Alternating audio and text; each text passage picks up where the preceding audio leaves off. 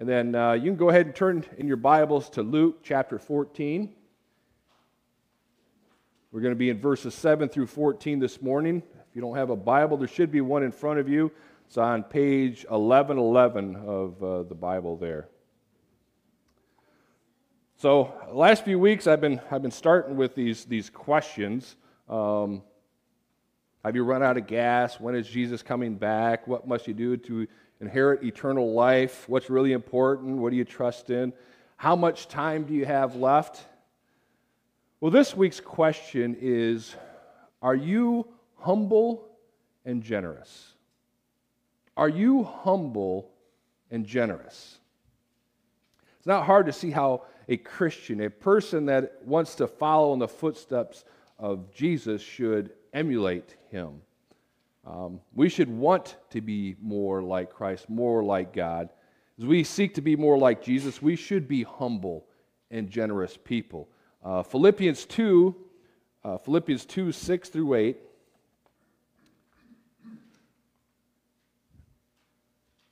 Tells us, though he was God, he did not think of equality with God as something to cling to, but emptied himself by taking the form of a servant, being born in the likeness of men. And being found in human form, he humbled himself by becoming obedient to the point of death, even death on a cross. No one was more humble than the Lord Jesus. He did not cling to his rights. No one was more generous. He gave his very life as a ransom for us. Philippians 2 continues and tells us to have the same mind amongst yourselves.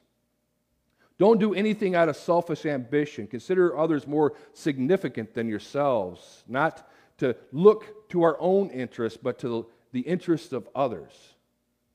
But the truth is, we all struggle with this to a degree or not. Our flesh wants to look out for itself. What we want, self-centeredly. Or sometimes we genuinely believe that we are better or more important than others. And so we elevate ourselves and we push others down. Humility is not easy for us. Generosity, God gave his only Son. He is the giver of every good gift. He is a generous God. Christ offered his very life. He didn't hold anything back. If we're going to be like Christ, the Christian life should be marked by humility and generosity. Now, I put the word radical in front of each of those words in your outline because they are radically different than what the world tells us to do. The world tells us to toot our own horn, you know? If you don't tell people about your accomplishments, then no one will. We're supposed to spike the football in the end zone. Social media, TikTok, Snapchat, and all the others, full of people that are saying, look at me, look at me. It's all about me. The world tells us that it's all about you.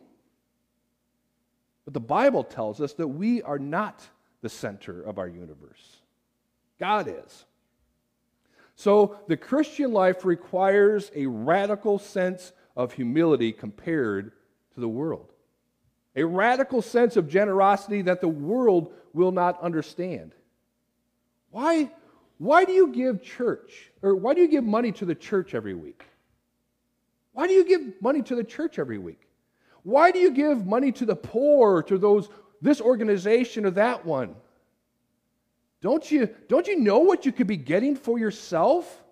I mean, I bet if you added it all up, you could buy a brand new car or a brand new truck. You would have enough to make the monthly payments on a brand new car. If you would just keep that money for yourself, what are you doing? You complain about that piece of junk that you're driving? Not this money. Why are you giving it away? But we know that we are not living for this world, but for the next. And God has called us to be generous people without looking for anything in return. When we are radically humble and generous, we're not only becoming more like Christ, we become an amazing testimony to the world that looks at us and says, why are you so different? Why are you so different? And then we can tell them about the amazing humility and generosity of our Lord Jesus Christ. And that's the point of the parables that we're going to be looking at this morning. We're going to be looking at two parables together that may seem unrelated. Some people separate them, but I believe that they're connected in a teaching lesson on humility and generosity. Even the way Jesus tells them connects them when he says, and he also said to the man, as he continues with the next parable. So this morning, we're going to look at them together, the parable of the wedding feast and the parable of the great banquet. But before we do, a little background that sets up why Jesus tells them this parable. Because there's some context. Context is important.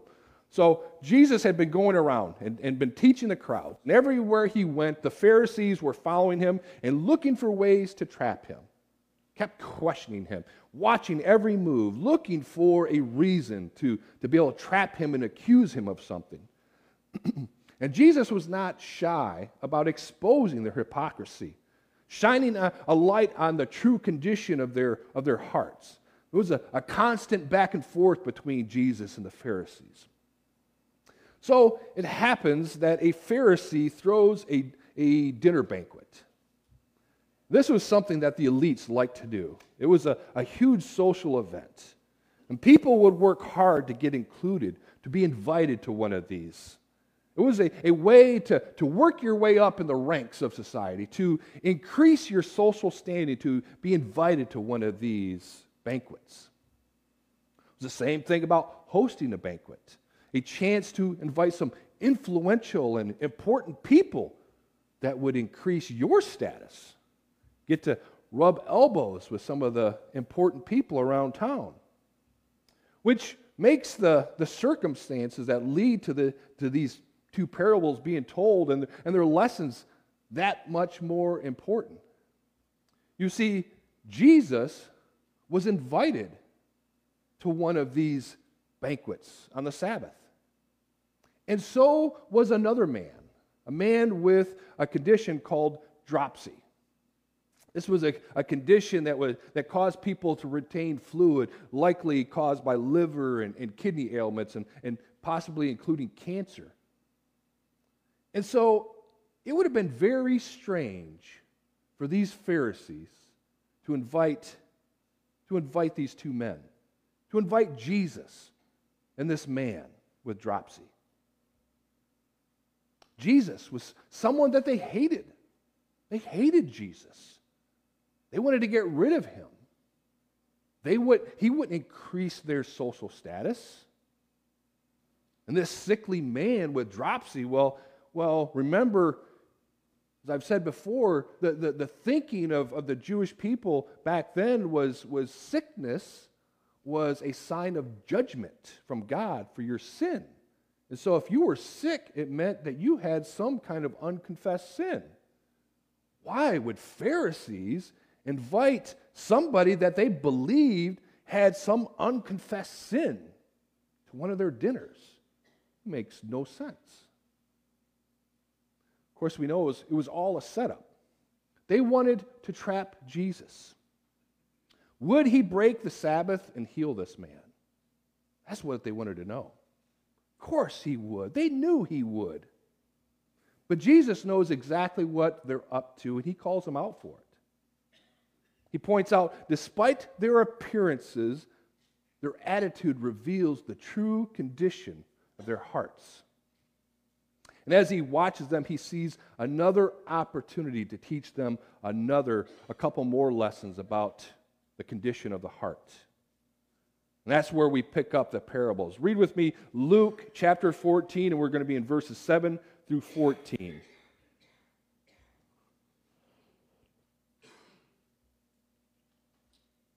Now he told a parable to those who were invited, when he noticed how they chose the places of honor, saying to them, "When you are invited by someone to a wedding feast, do not sit down in a place of honor, lest someone more distinguished than you be invited by him.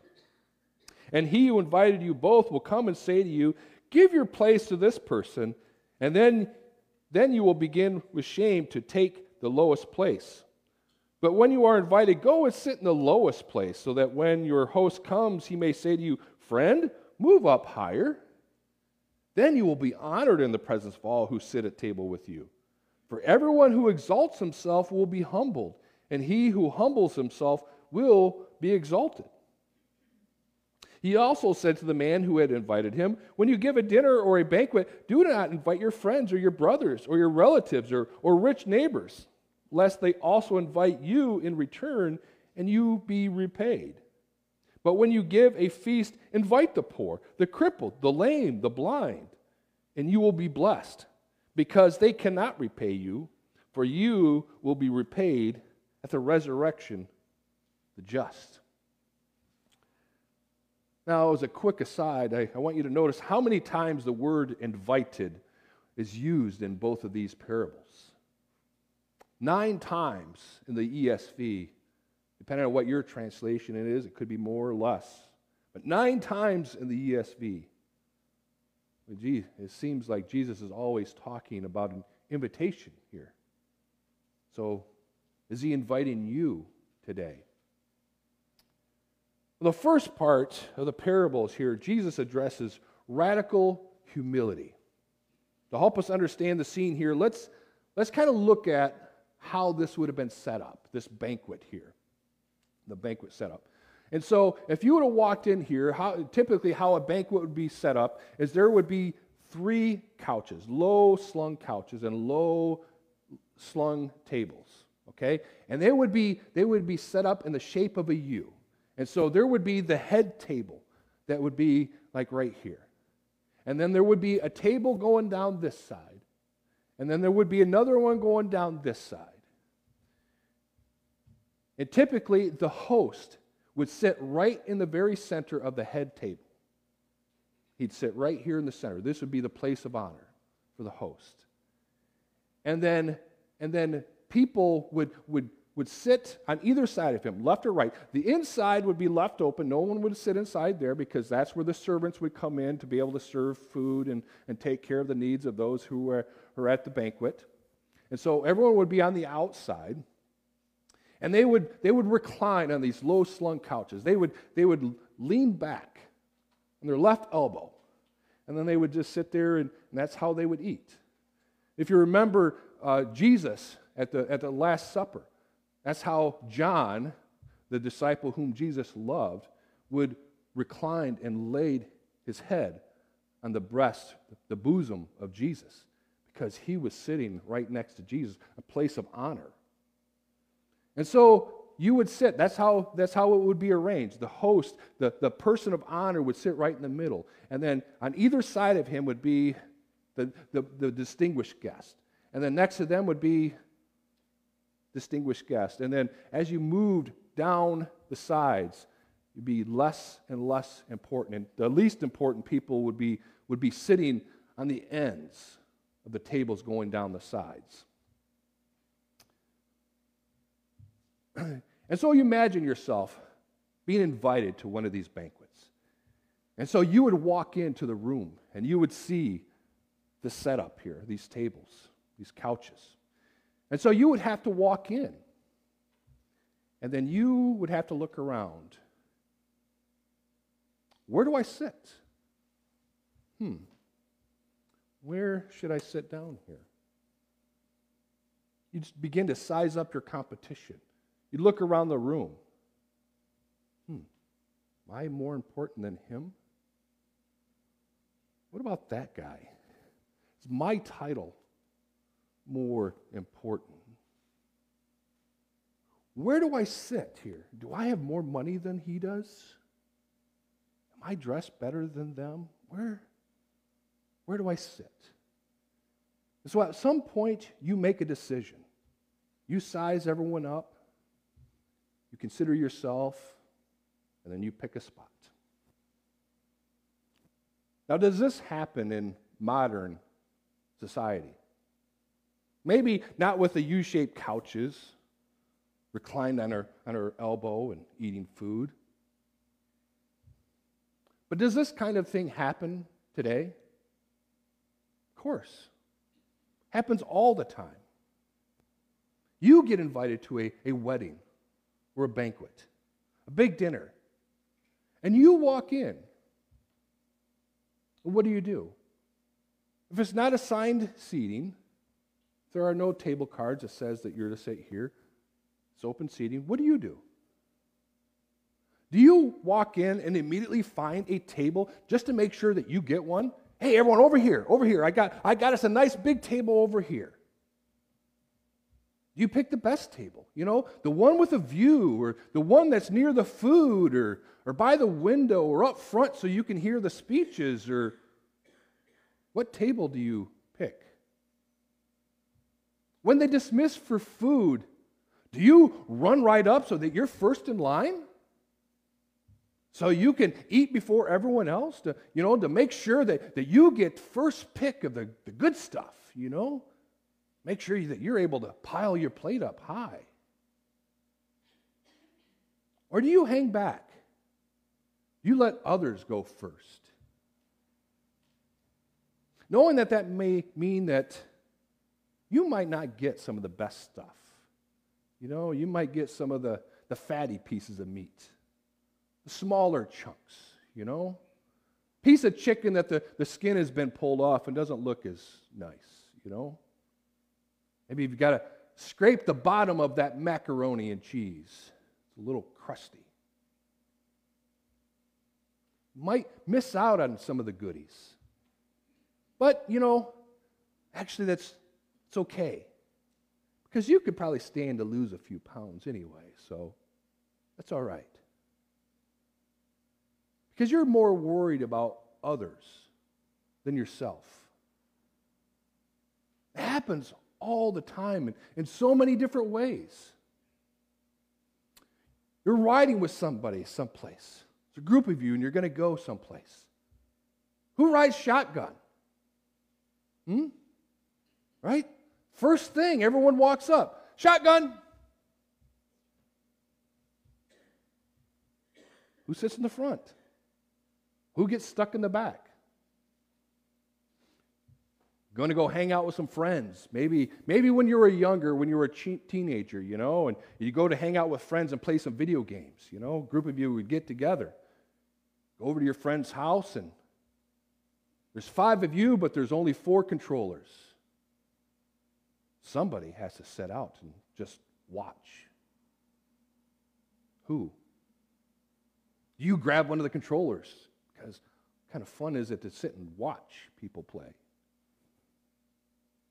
Or a game of pool, or riding bikes, or riding skateboards. There's only so many, and somebody's going to be left behind. One short. Sitting around a campfire. There's not enough camp chairs. Somebody's got to sit on that log. Do you grab one of the chairs? Or do you grab the log? All the time we make little evaluations about how important we are. How important we think we are. Our focus is either on what we get or on other people. All the time we have situations where we're evaluating ourselves, and we either elevate ourselves or we elevate others. And that's exactly the type of situation Jesus confronts these Pharisees with. Like many of Jesus' parables, the basic lesson is easy to understand. Don't take a seat of honor. Take a lower seat. You could take this as a secular strategy to look humble, Don't immediately sit up front in a place of honor. The host could come up and tell you to move. Then you gotta that walk of shame in front of everybody. And how embarrassing would that be? Probably would end up on the very end, because that would be the last place open, because everyone else was jockeying for position too, and so the only open seat would be the one on the very end. And guess what? Hey, buddy, you got to get up. And you're making that walk of shame in front of everybody.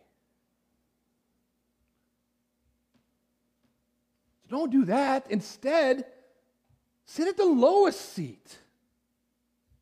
And then when the host comes in and says, Fred, what are you doing sitting there? You're not the lowest guy. Come on, move up here. Then you get up.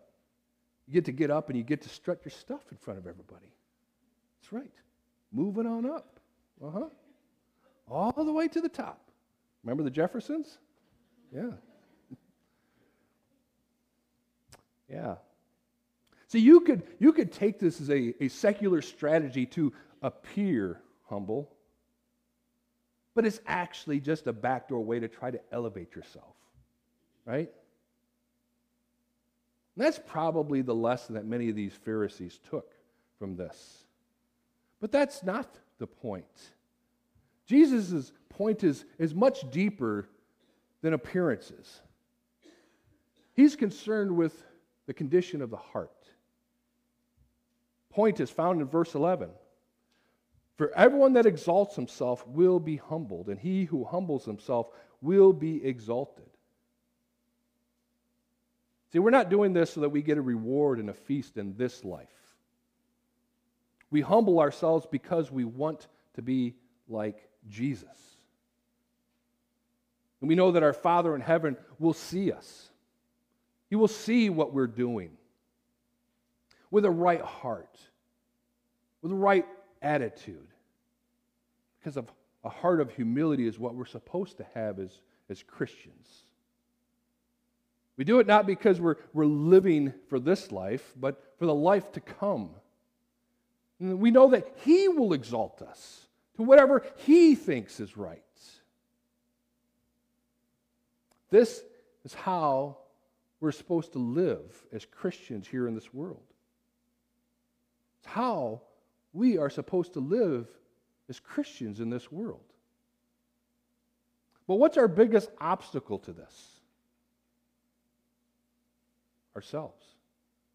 Ourselves. Raise your hands. How many people here like someone who is arrogant and prideful and rubs it in your face all the time? Come on, raise your hands.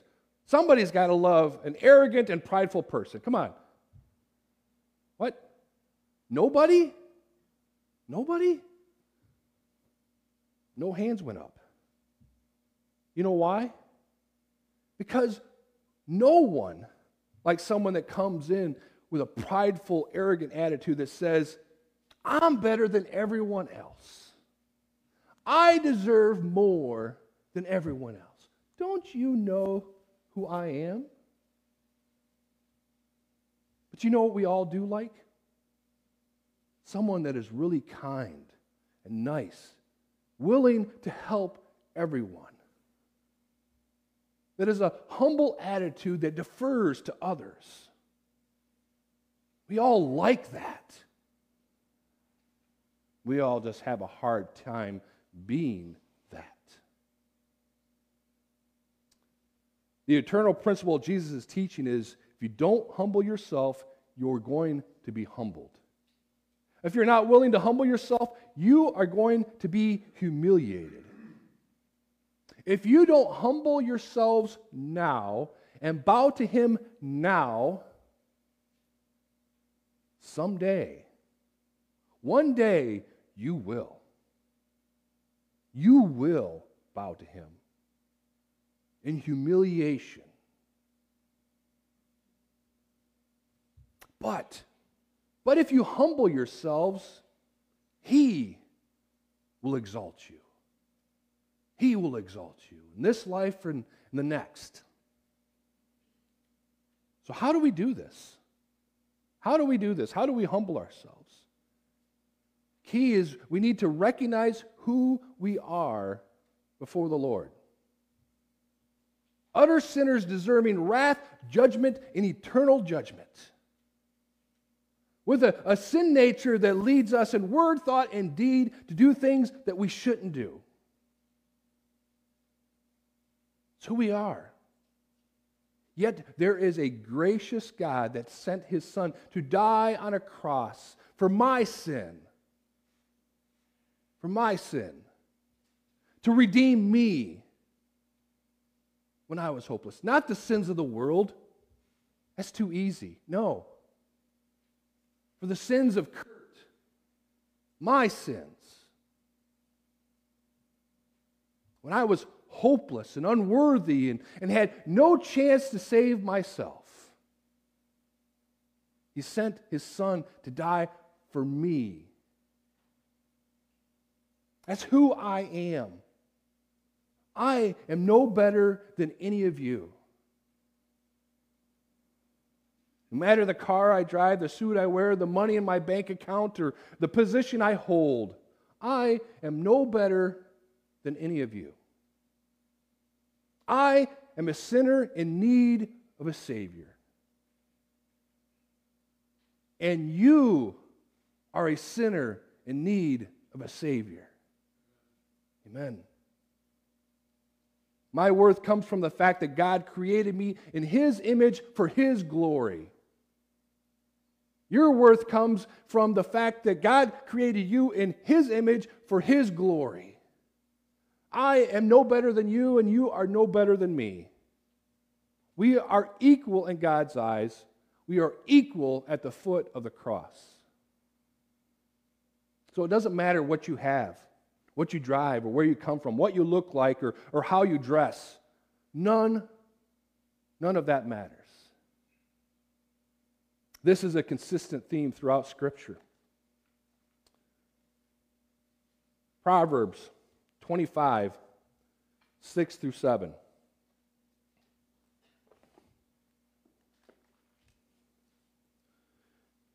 Do not put yourself forward in the king's presence, or stand in the place of the great, for it is better to be told, "Come up here," than to be put lower in the presence of a noble. James 4, 6.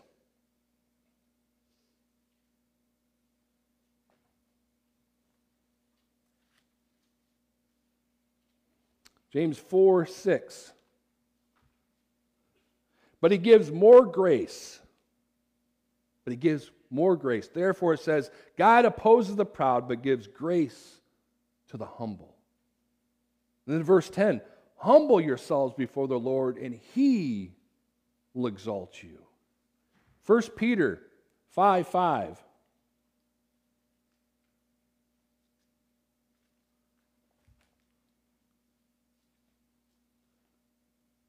Likewise, you who are younger, be subject to the elders. Clothe yourselves, all of you, with humility toward one another. For God opposes the proud, but gives grace to the humble.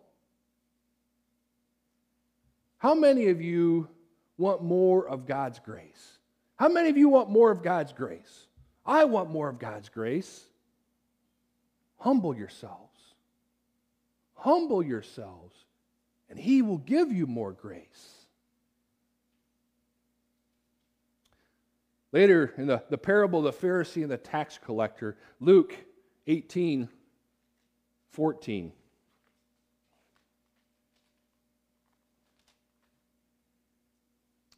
I tell you, this man went down to his house justified rather than the other. For everyone who exalts himself will be humbled, but the one who humbles himself will be exalted. Remember that parable?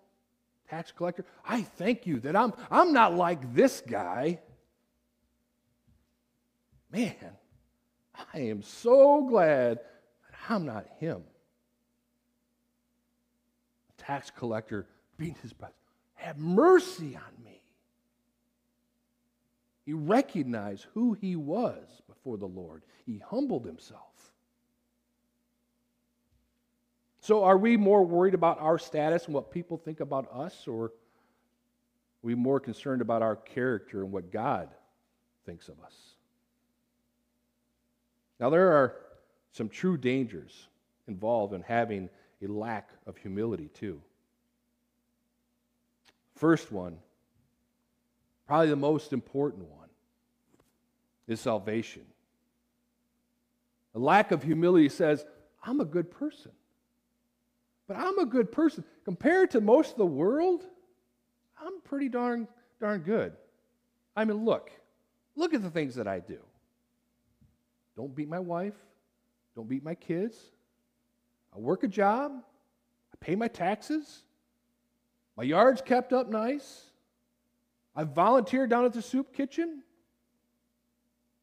I don't swear. I don't smoke. I don't drink. I'm a good person. I don't need repentance. I don't need repentance. I'm good. God will let me in.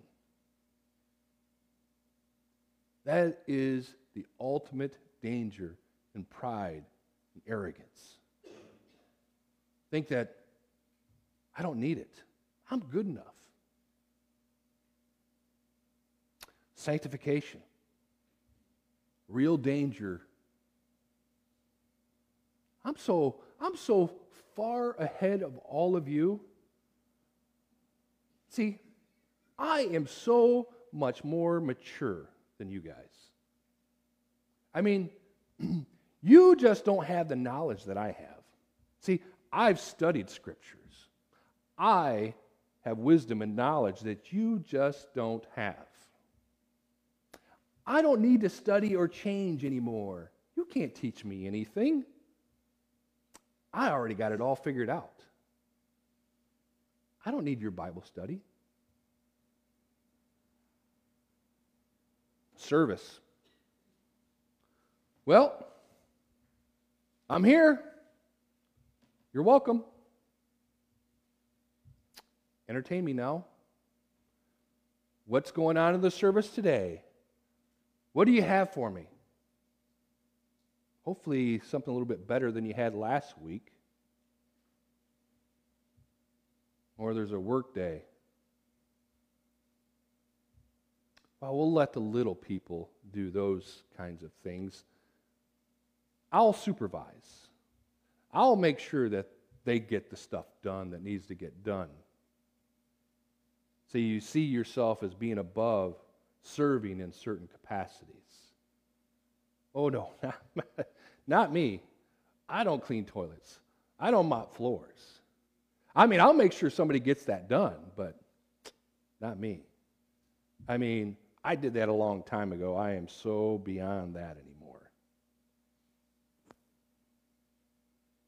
But God expects radical humility out of His people. God expects radical humility out of His people. The world says, yeah, climb the ranks, get to the top, and you have all the little people, all the schmucks below you. You move them around. But you don't get your hands dirty. No, you keep clean. You're too important for that kind of work.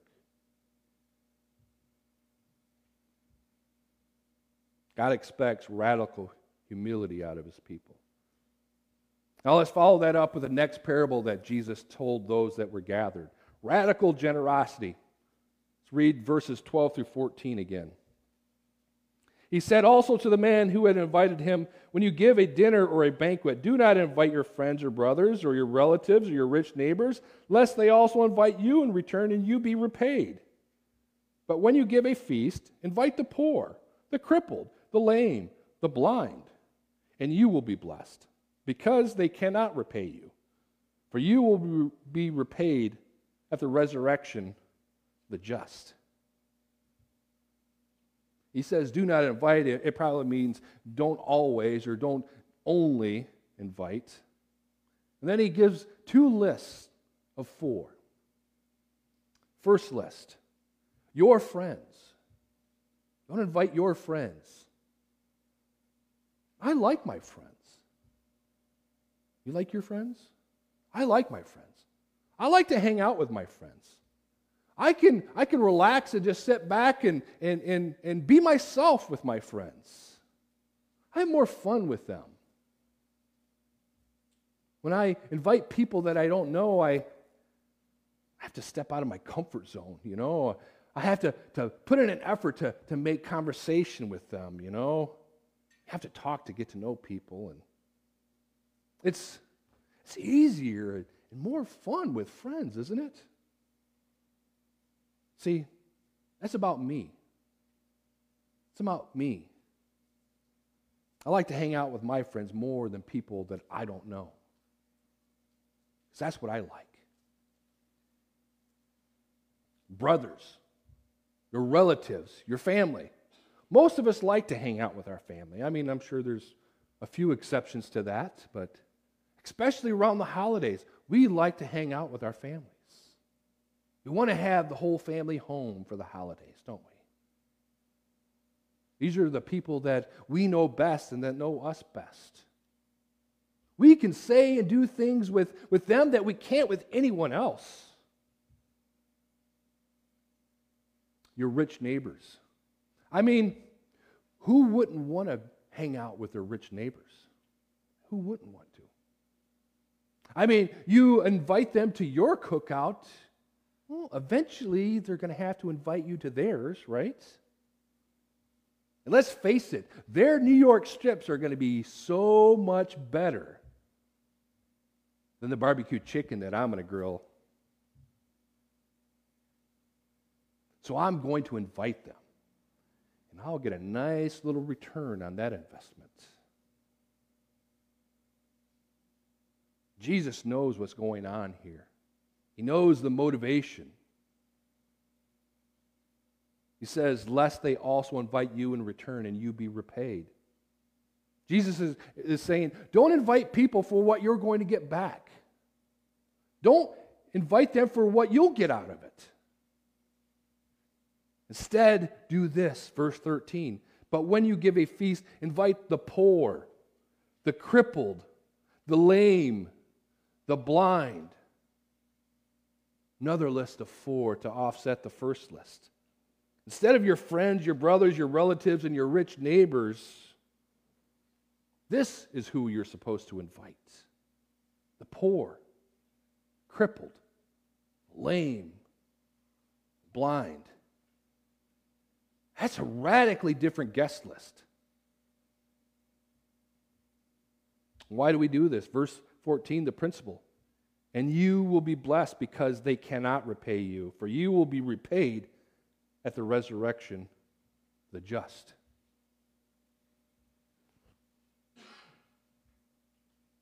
There's a spiritual principle here in our spiritual growth and our sanctification that we should be radically humble and radically generous. Remember what Jesus said in Matthew 25. Matthew 25, 35 through 40.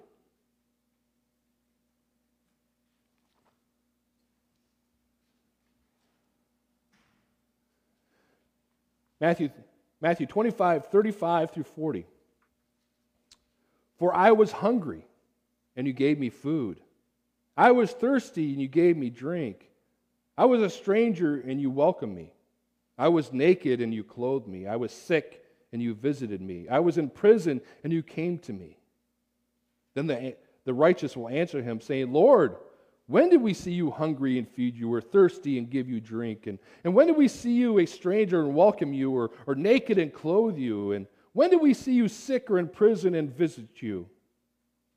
And the king will answer them, truly I say to you, as you did it for one of the least of these my brothers, you did it for me.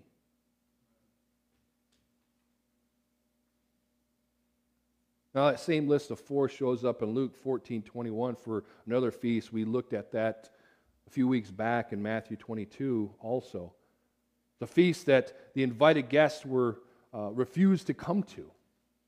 So God sends His servants out into the streets to invite others to come. And who are they to invite? In Luke 18 or Luke 14, the list is specific about who they're to invite. It's in a slightly different order, but it's the poor, the crippled, the blind, the lame. type of people that would have been excluded from the temple. The ones the hypocritical Pharisees would have looked down upon. But we should have open doors to them. We should be radically different, radically generous to those that are often overlooked, excluded. People that can't repay you for your time and effort and your expense. People that can't help you climb the social ladder. People that can do absolutely nothing to improve your social standing. People who most need to experience that love and generosity. Radical generosity. You're not worried about what you're going to get out of it. Told to be generous when we won't get anything in return. It's a principle throughout all of Scripture. Matthew 6, 1 through 4. Beware of practicing your righteousness before the people in order to be seen by them, for then you will have no reward from your Father who is in heaven.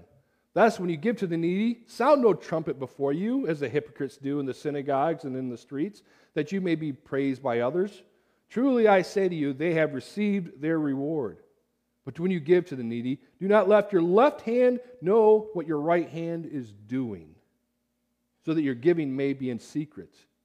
And your Father who sees in secret will reward you.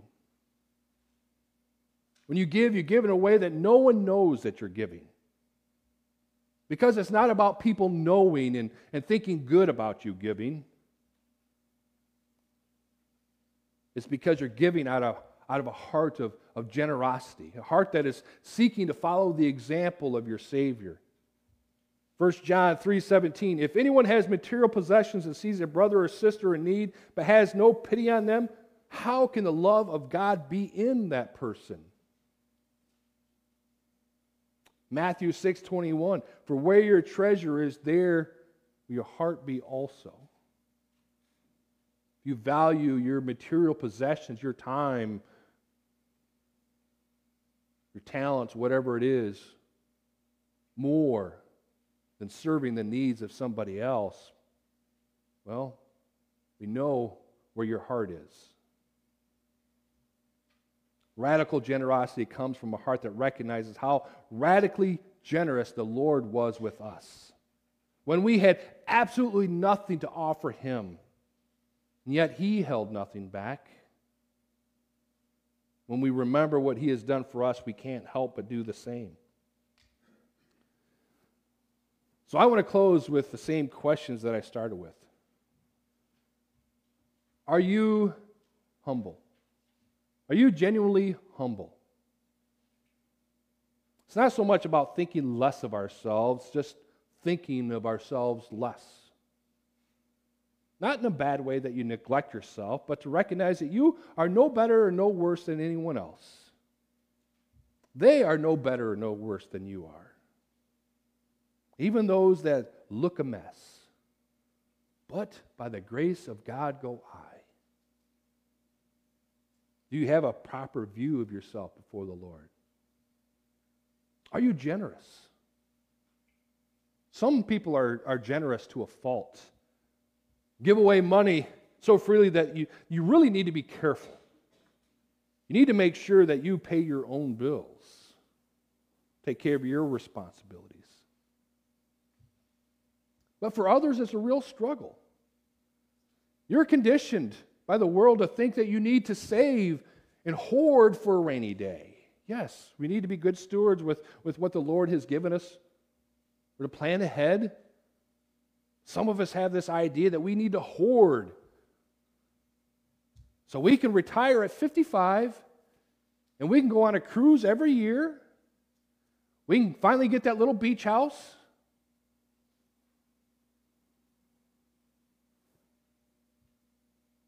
You need to learn to be generous. The key to be generous, the key is to be generous when no one is looking. To do it as secretly as possible. Not to get prideful when you are generous. That's the other thing. Because then you end up going, well, yeah. Yep. I'm better than they are. See how generous I just was? I put a lot of money into the offering plate. See that family I just helped out? That's right. That's right. That was me. No, because then you mess up the one about humility. Pray that the Lord will help you be radically generous and be radically humble about it. And that's hard. That's hard because every day we wake up with a sin nature that pulls us towards pride and selfishness. Every day. Are you humble? Are you generous? Now put those two together and ask yourself this. How could radical humility and generosity change the way we treat others? How could that cause us to live differently? What are some specific ways that we could live that kind of radical humility and generosity toward others? We need to ask ourselves, do we love people well? Do we love others well? Does our life exhibit these qualities? These qualities are required of a Christian. When there's a group work day, whether it's at church or at work or whatever your situation, school, co-op, there's a group work day and there's a list of things to do. We're all going to pitch in and get this all done. We all pitch in, many hands make light work. Do you jump in first to make sure that you get one of the good jobs, one that doesn't get dirty, so that you're not stuck with ones that you don't want? Or do you jump up first because you truly want to be a servant? Yeah. What needs to be done? What can I do? I want to help. Or do you wait till the last? You wait till the last, hoping that nothing's left on the list. Everyone else will get things done, and look, it's all crossed out. Well, I guess I'll just kind of hang out and watch everybody else work. Or do you wait till last to do the jobs that no one else will do? Is your heart like, I know people because I know how I am. People are going to take all the good jobs and all the crummy jobs are going to be left. Okay. I'll do them. What needs to be left? Oh, of course. Clean the toilets. Yep, knew that one would be on there. Now, I'm not saying that you need to be first or the last. It's what's your heart? What's motivating that? Are you jumping up first so that you can get the easy job? Are you jumping up first because you have a servant's heart? It's about the heart. When someone walks through those doors, maybe they're different than you. Whatever that difference is. Maybe they're dressed up, or maybe they're not dressed up. Maybe they have a bunch of kids, or maybe they have no kids at all. Maybe they look different, they talk different, have tattoos and piercings, or maybe they're wearing bib overalls. When they walk in, do you look at them and go, what are they doing here? Not sure we want their kind here. Or are you completely indifferent? Wonder who they are. Oh well, not my problem. I'm not the welcoming committee. Or do you say, oh look, a visitor. I wonder who they are. I wonder what brought them here. You know what? I'm going to go introduce myself and make sure they feel welcome. Because I know how it feels to be that one, to walk in and feel awkward, have everyone look at you. You know, the Lord sent them here for me to serve them. Not here by accident. The Lord sent them here for a reason, for me to serve them. I'm going to go up there. I'm going to go find out how. Hi, my name is such and such. Brought you here. Tell me about yourself. What can I do for you? Can I pray for you?